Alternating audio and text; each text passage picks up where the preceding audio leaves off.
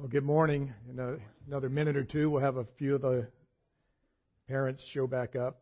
But the summer is always an interesting time for us because there's a number of us that have other things that are going on during the summer between sports or ranching responsibilities for some, and events like Autorama and rodeo are very big events in the city, and we have people participate in those things. So we always look forward to around September when everyone seems to kind of get back from the other activities and we start having everyone back together again. It's always nice to have everyone back. Let's open up in prayer and then we'll get started. Lord, we thank you that you love us, that you have called us to be your children, and that you've called us to be a part of this local church. And even if people are visiting here that are from other churches, from somewhere else, we know that we are related in Christ with them and welcome them, and that there is a very common love here that we can have with them, even though we may not know them. And we pray that you will help us to be the type of men and women in Christ that you want us to be, and loving and graceful and compassionate. And Lord, we just ask that as we begin this worship time of hearing from your word, that you will be with me. Give me the words to speak that you want your people to hear today. And we thank you for your great love for us. In Jesus' name, amen. So this summer we're working through a mini-series on answering hard questions from the Bible. There's been 2 sermons that I've done, this one and a previous one, the one on abortion, which I know, and I've had people mention it, that it kind of seems like that's really not a hard question in the Bible when you talk about some of these subjects. This morning I'm dealing with the topic of pornography, which I would think would fall in that also. If you're a believer, if you're a Christian, you probably already have the at least knowledge that pornography is a sin and not something that we should be involved in. But someone gave us the question and asked the question, so we wanted to address it. And I thought this morning that I would tell you some of what the Bible, and in particular the New Testament, has to say about it. And for those young ears that are here, parents, it's okay.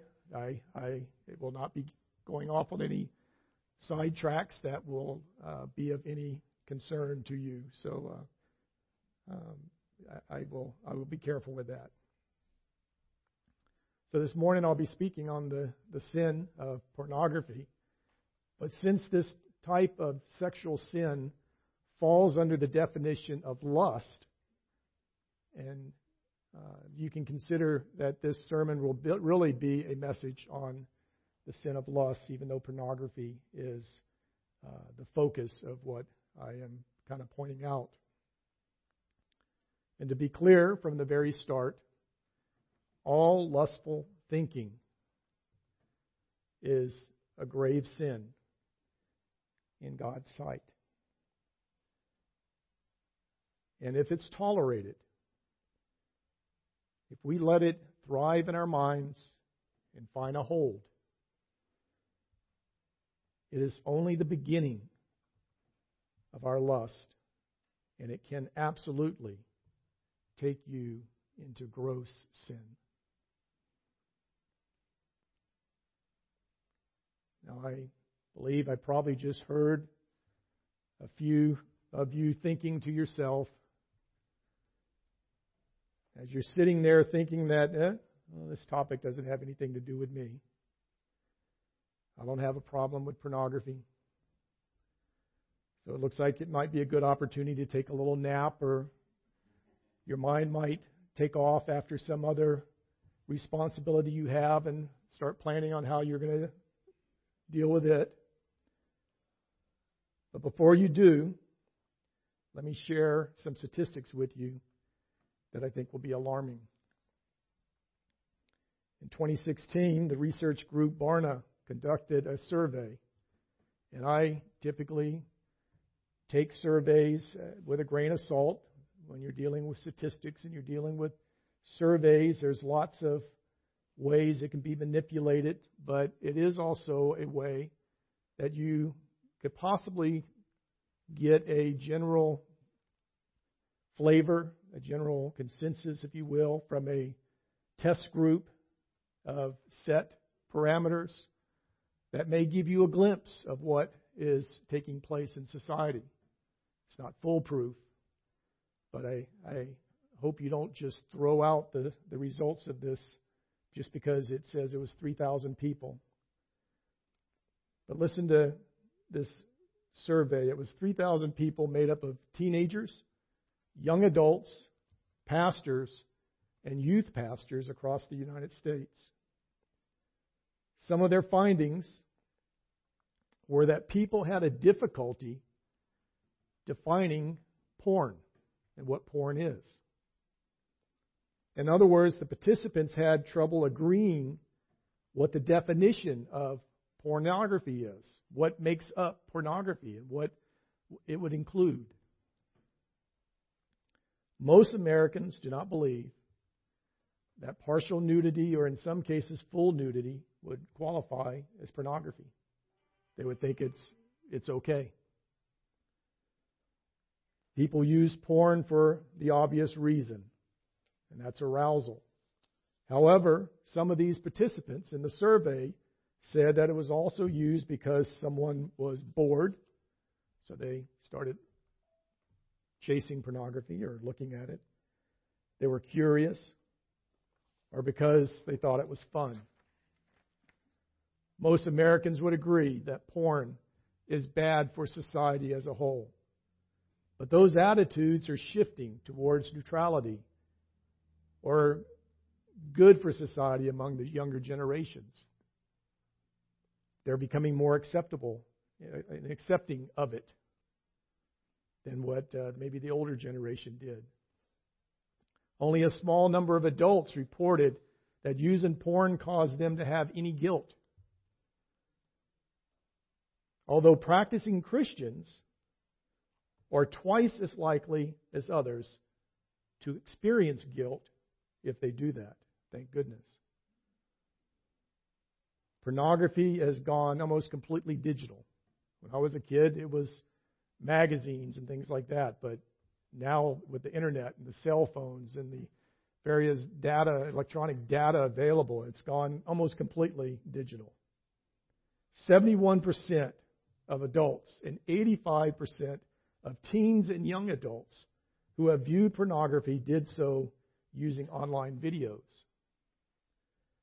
Not only is porn more accessible in the digital context, but unsolicited porn has increased substantially as well, meaning someone's not actually looking for it. It's getting sent to them through email or pop-up ads or however that may come up, unsolicited porn. I check my junk email file occasionally if I'm missing a message that I was expecting or before I delete it, even though it will delete on its own after a period of time. Occasionally, emails will get sent in there. Before I hit the delete button, I double check real quick to make sure nothing in there looks like something that would be important. I'm amazed sometimes how extremely long the list is of sexually suggestive emails in just the subject lines in the junk file. Nearly half of young adults say that they've come across porn at least once a week while using electronic device. Parents, you need to be careful with your children. Don't let them just have supervised access to internet devices. At least once a week, young adults say that they come across porn, even though they're not seeking it out. While porn has typically been thought to be a man's domain, its usage among young women seemed to have become more common, perhaps due to the digital access also. Teen girls and young women are significantly more likely to actively seek out porn than women who are over 25, which is similar in numbers to men.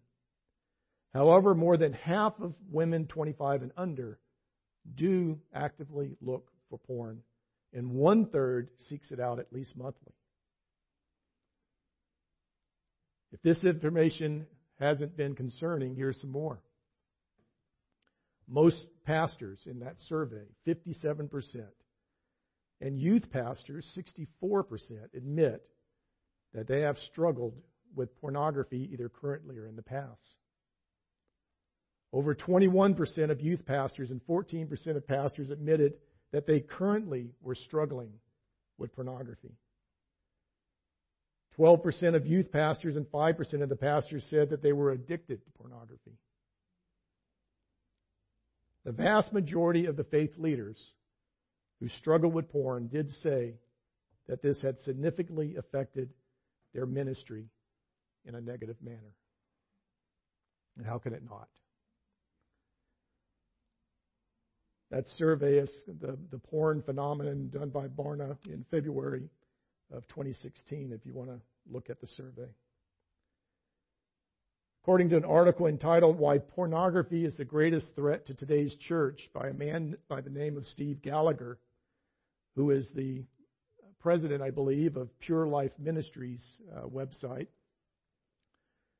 says that the percentage of Christian men viewing pornography is the same as that of unbelievers, 33 to 50%. So you think that it's something that it's more of a problem to unbelievers? The numbers don't show that. They show that the church, people who claim to be Christians, struggle with the same problem that the unbelievers do. So if these statistics are an accurate reflection of the general population of Americans and the American church or the Western church, then I would say we have a problem. Even if they're not fully a picture of this local church, which you can kind of take those statistics and those the 3,000 across the country and kind of narrow it down and put it in different categories and start looking at how does this affect our church. Even if it's not fully a picture of our local church, and I'm saying if, statistically, there are still likely some here among us that currently, and surely some that have previously had struggles with pornography or some sort of lust in their lives. And I am one of these. I would think everyone here, if I would ask, with the exception of maybe some of the younger kids, would probably have to admit that you have probably struggled sometime in your life with lust. Maybe not pornography itself, but lust. Pornography is no longer just a man's temptation. Women also struggle with lust and pornography. I suspect women always had. Nothing has changed really that in society that would have made this happen, I don't believe. I think we just fail to recognize the problem for what it is. We're assaulted every day by billboards and TV shows, and advertisements, movies, books, magazines, online solicitations, and on that seek to raise our level of desire and to tempt us to lust. Someone told me last week that he and his daughter were kayaking on the river and that they passed some ladies on the beach sunbathing that were wearing very revealing bathing suits. It's that common and that easily to come across when you're out enjoying family time and have no intentions of even, you're in the woods on a river and it comes. So what are we supposed to do when these are practically being thrown at us from all directions? Hopefully today I'll have some answers for you. As with the word abortion, when I did that sermon a few weeks back, the word pornography is not a word that if you were to go looking in the Bible for, that you would find it specifically. But its Greek word the root word, appears many times, especially in the New Testament, and it refers to immorality and sexual sin. The Greek words that pornography comes from is porneia. There's a noun and a verb tense for it. It means immoral sexual relations. And then the word graphe, which I'm probably not pronouncing these right, which is where we get the word graph or graphic. So when you put these two words together, porneia and graphe, together it would refer to the graphic display of sexually immoral acts in writing or with images. That's kind of the official, I guess, the definition of what pornography would be. According to Pure Life Ministries, the use of porneia appearing in the New Testament always refers to sexual sin, and it is never used to refer to the God-ordained sexual relations that are between married couples. So when that word is used, when you're able to identify it, it's speaking of sin and lust, sexual immorality, in various forms. So let's look at a couple verses where the word porneia is used. Some of these are probably familiar passages to you, even though maybe you didn't look at it in the past with the thought of dealing with porneia, with pornography. You've seen it in other uses. Turn to Matthew 15 with me.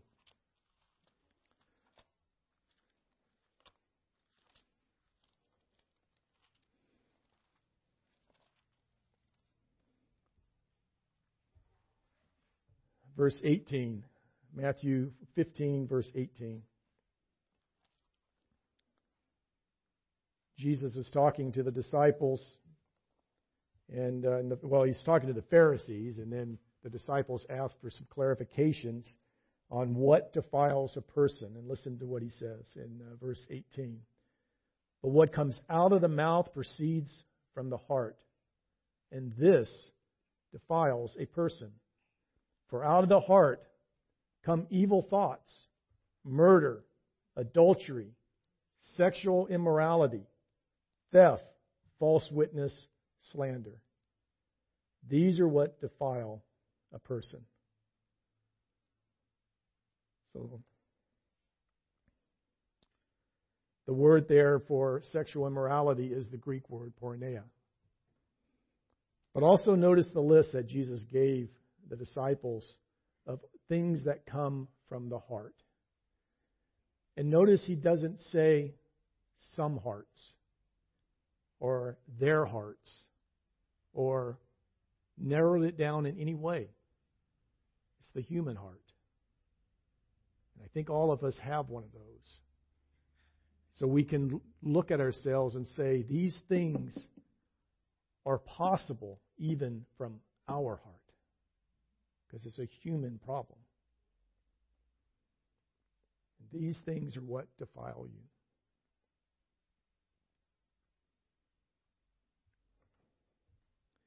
In 1 Corinthians 5:1, you don't have to turn here, I'll just read it to you.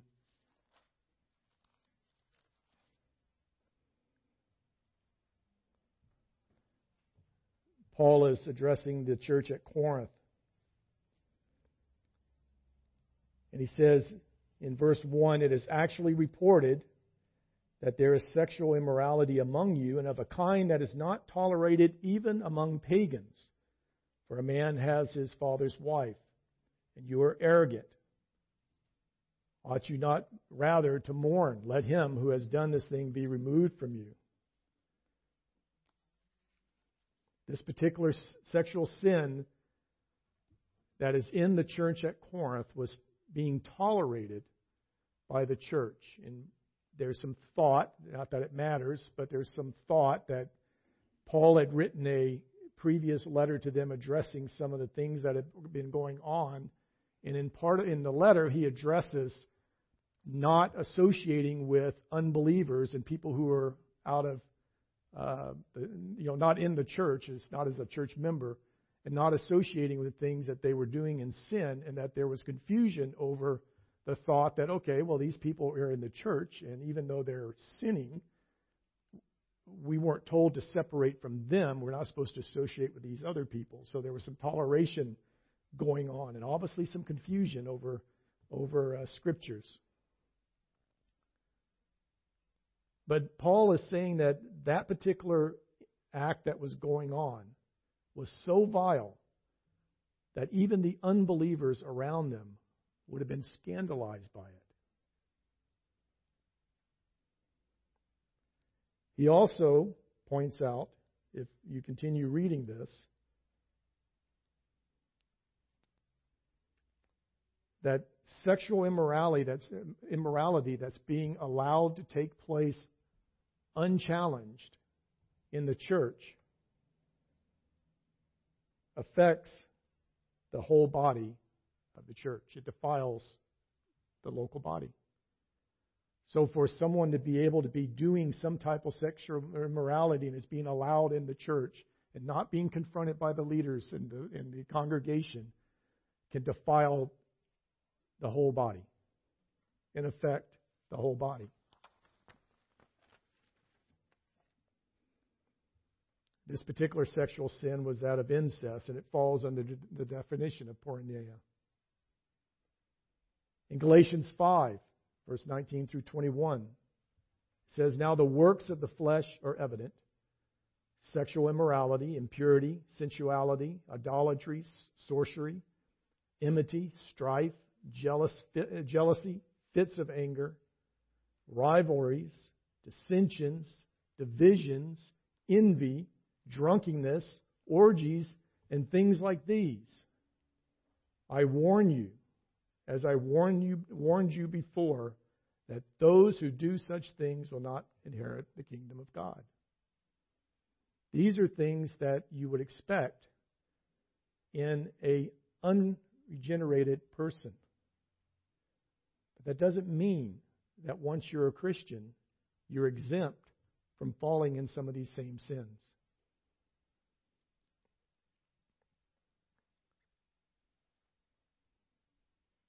These sins characterize all unredeemed man, though it doesn't mean that every person necessarily commits every one of these, and it's not meant to be an exhaustive list. There's more things, which he kind of says, and things such as these. Though again, I believe that everybody is capable of doing these sins. In all these verses, the word translated into English as sexual immorality is the Greek noun for porneia. It's also used in a verb format, which I wanted to just share a few of those verses so you can kind of hear what they have to say. 1 Corinthians 6:18, we're commanded, "Flee from sexual immorality. Every other sin a person commits is outside the body, but the sexual immoral person sins against his own body." 1 Corinthians 10:8, "We must not indulge in sexual immorality as some of them did, and 23,000 fell dead in a single day," speaking of an incident that took place in earlier times. And lastly, in Revelation 17:2, "Towards the end of time, with whom the kings of the earth have committed sexual immorality, and with the wine of whose sexual immorality the dwellers on earth have become drunk." Again, this is all the word porneia being used. So you can see that the Bible makes it very clear that sexual immorality, or porneia, which is any sexual immorality, which I believe the viewing of pornography is included in that definition, that it is a sin. So why do people participate in it? Especially if we're a believer, why do we end up finding it and pursuing it? If you have fallen into that category. More generally, why do we open ourselves up to other types of lusts? Maybe not visual images, such as movies or things like that, but in books or tapes, songs, listening to maybe a particular music that's graphic and foul and puts these same types of images in your mind. There's only one reason that can explain it, and that's to engage in sexual sin. The viewing of pornography serves no other purpose but to feed a lust and engage in sexual fantasy that will only lead to further degradation. When you purposely expose yourself to pornography, it begins to weaken your ability to resist the temptation of pursuing more. We're already tempted when things are thrown at us. The idea is to be spiritually strong enough in your faith and in your walk to be able to flee from that and resist it. But when you start nibbling at it, it becomes harder to say no and to fight it. And Satan will try to work any angle that he can possibly use to convince you that it's no big deal, that you can handle it, that it won't go any further, that you can stop anytime you want to, or that it's not hurting anyone, especially anyone else, maybe myself, but not hurting anybody else. All of these are lies. But for many, as the survey results indicated, it doesn't stop. They get deeper and deeper into the sin until it leads to other sexual sins. When you are exposing yourself intentionally, especially to lust and to pornography, and you continually do that, you are in danger of going into other sexual sins, such as adultery or premarital sex, or many other types of sexual sins that are out there. But it will also be successful in affecting and possibly destroying your ministry, if you're a Christian, your marriage, if you're married, your family life, your work life, and it will surely interfere with your relationship with your God. You cannot be involved in sexual sins and be effective in any of these areas in your life. It will interfere with all those areas.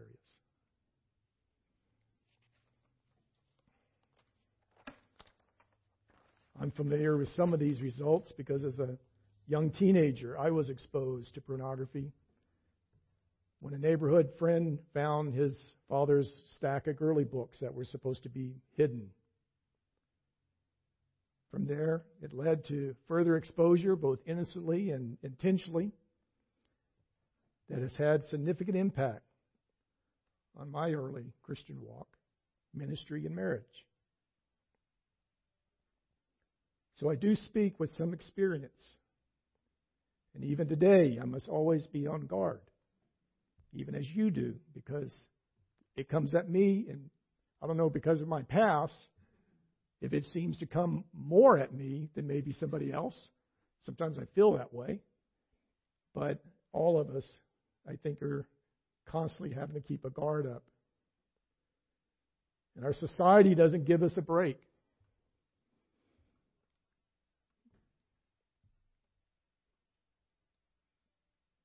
And I tried to make sure I wasn't trying to pick on any particular incidents or any particular sex, but for some reason this one came to mind when I was writing this, that even when girls and women who are raised in a Christian family or in the church don't see anything wrong with wearing very revealing clothing or swimsuits, I cringe sometimes, especially some of the younger generation, and some of the things that they wear, and they are Christians, and no reason to doubt that, but they don't see a problem with wearing some of the stylish clothes that everybody else is wearing. Or men who wear swimsuits or clothing that is tight or shows off your body. Well, that doesn't necessarily affect me, and I'm long past even thinking of doing that. I know it happens. Boys and teens run into the same issues of wanting to look like everybody else, look like their friends, and wear the stylish clothes. And they do it to sometimes show off their bodies. While the one doing this may not think that there's anything wrong with it, it could be a temptation to sin to somebody else who's struggling with lust. And if your thought when you hear that is, that's not my problem, shame on you.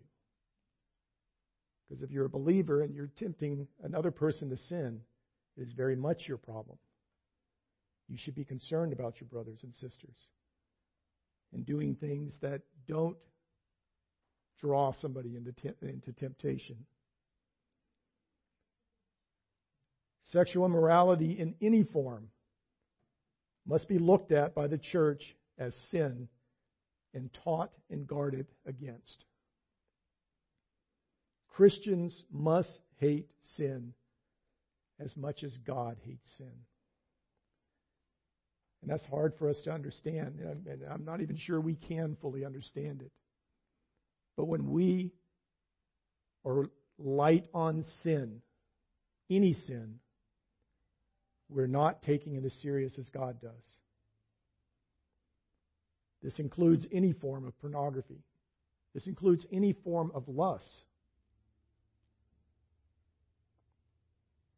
If you are currently struggling with pornography, and again, I don't just mean watching filthy movies or looking at sites on the internet.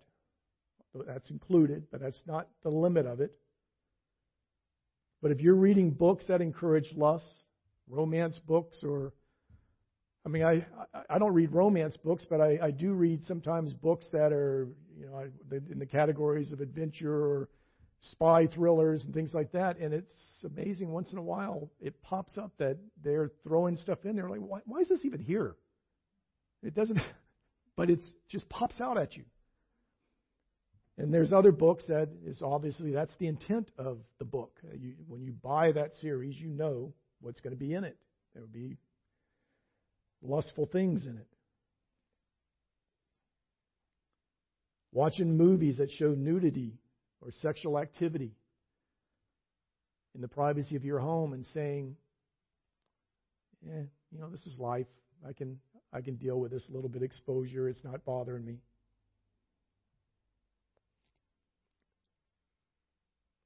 And I know that some others do it here, because I know I've done that, where you just kind of let something go by going, okay, well, that's no big deal. I mean, now we're having to get where as soon as you start seeing scenes getting set up, you have to go, okay, that movie's over, and cancel that series, that season. And I know I risk getting in trouble with this because I know how popular it has been with people I know, and I've heard Christians talking about watching the series Game of Thrones. But the little bit of exposure I've had to Game of Thrones, that series is not one that a believer should be watching. You're exposing yourself to things that you should not be exposing yourself to. So if you're currently struggling with pornography, then as one of your pastors, as a brother in the Lord, and as one who has experienced the pain of pornography and what it will surely bring to your life, to your marriage, you must stop. You must confess it as sin. You must seek forgiveness. And then you need to set safeguards to be able to resist the temptation to pursue it again, because it will come.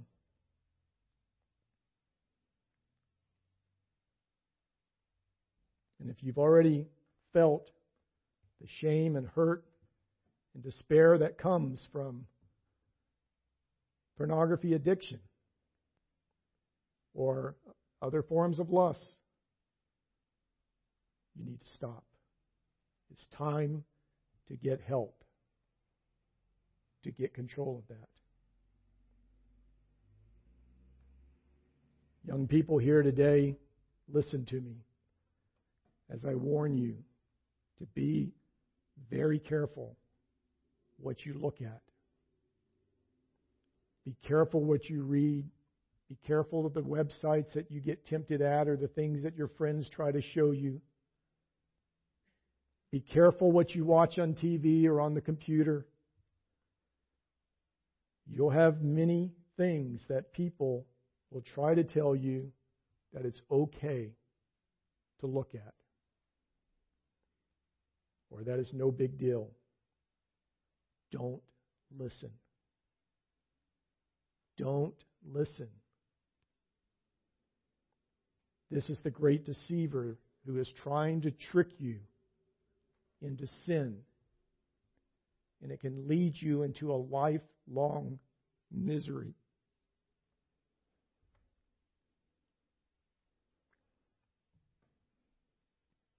And if you're already struggling with these things, if you've already had people do this to you, talk to your parents.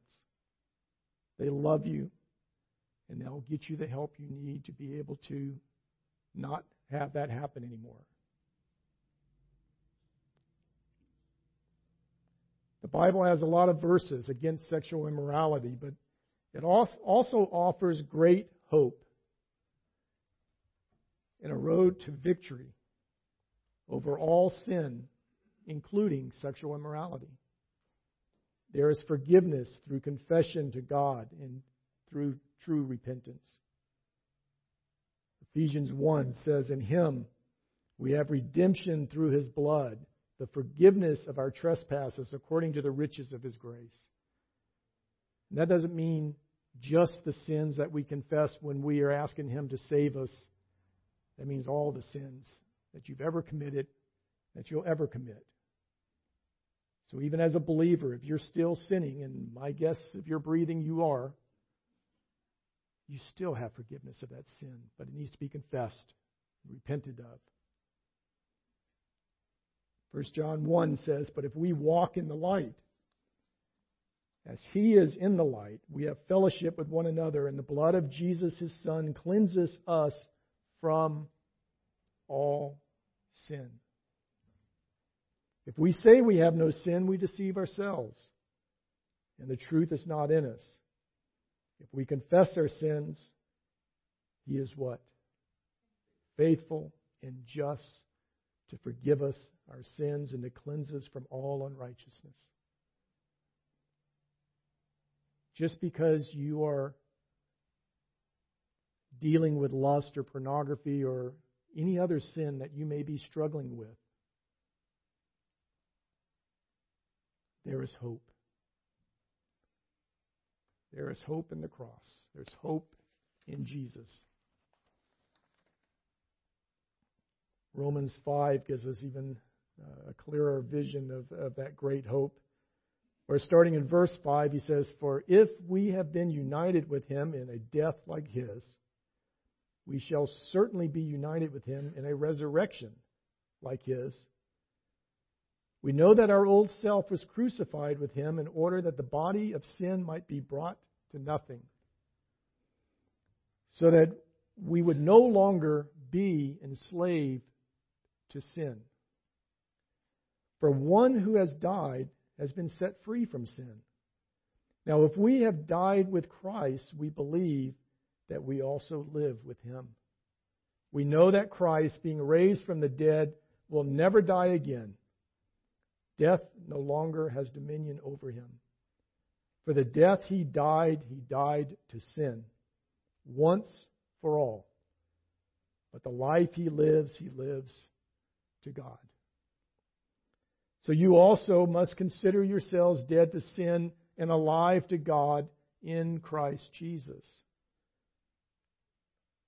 Let not sin, therefore, reign in your mortal body, to make you obey its passions. Do not present your members to sin as instruments of unrighteousness, but present yourselves to God as those who have been brought from death to life, and your members to God as instruments of righteousness. What a great passage this is.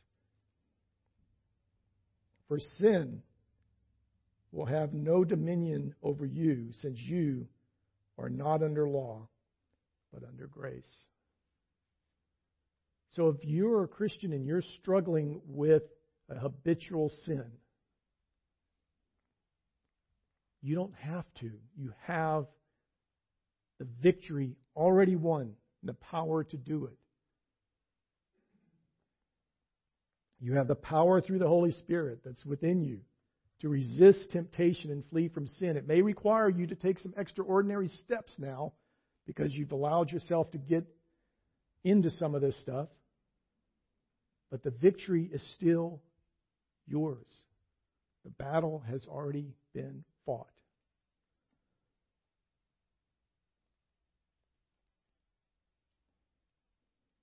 We can help you learn about these scriptures and those safeguards that you might be able to use if you need help with that. And there are Christian programs, such as the one I mentioned, Pure Life Ministries, and there's others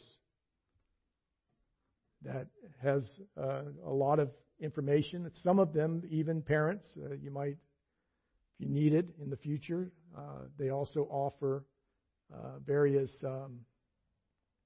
software or programs to be able to kind of lock up your internet devices or the data devices so that your children and possibly you are protected from some of the things that you might be exposed to. So if you're one of these that are struggling and you need and you are ready to break free from the grasp of pornography, then I encourage you to reach out to one of us this morning. Let us pray with you. Let us talk to you. We'll get you help to try to get control of this.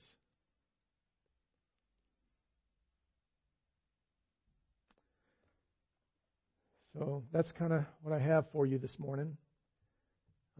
Again, though the focus was kind of on pornography, I don't want to have you leave here thinking that that's not an issue that you're dealing with, but maybe there's one of those other issues that you're dealing with that falls under porneia. Maybe there's just another habitual sin you're dealing with. Maybe you're having trouble with prescription drugs. Maybe you're an alcoholic behind the scene. Maybe you're doing any number of things that you can find yourself falling into and being imprisoned by. You have hope. Talk to us. Let us help you. Let us point you in the direction to go. We'll walk that walk with you. Some of us have already walked it. So we can help you.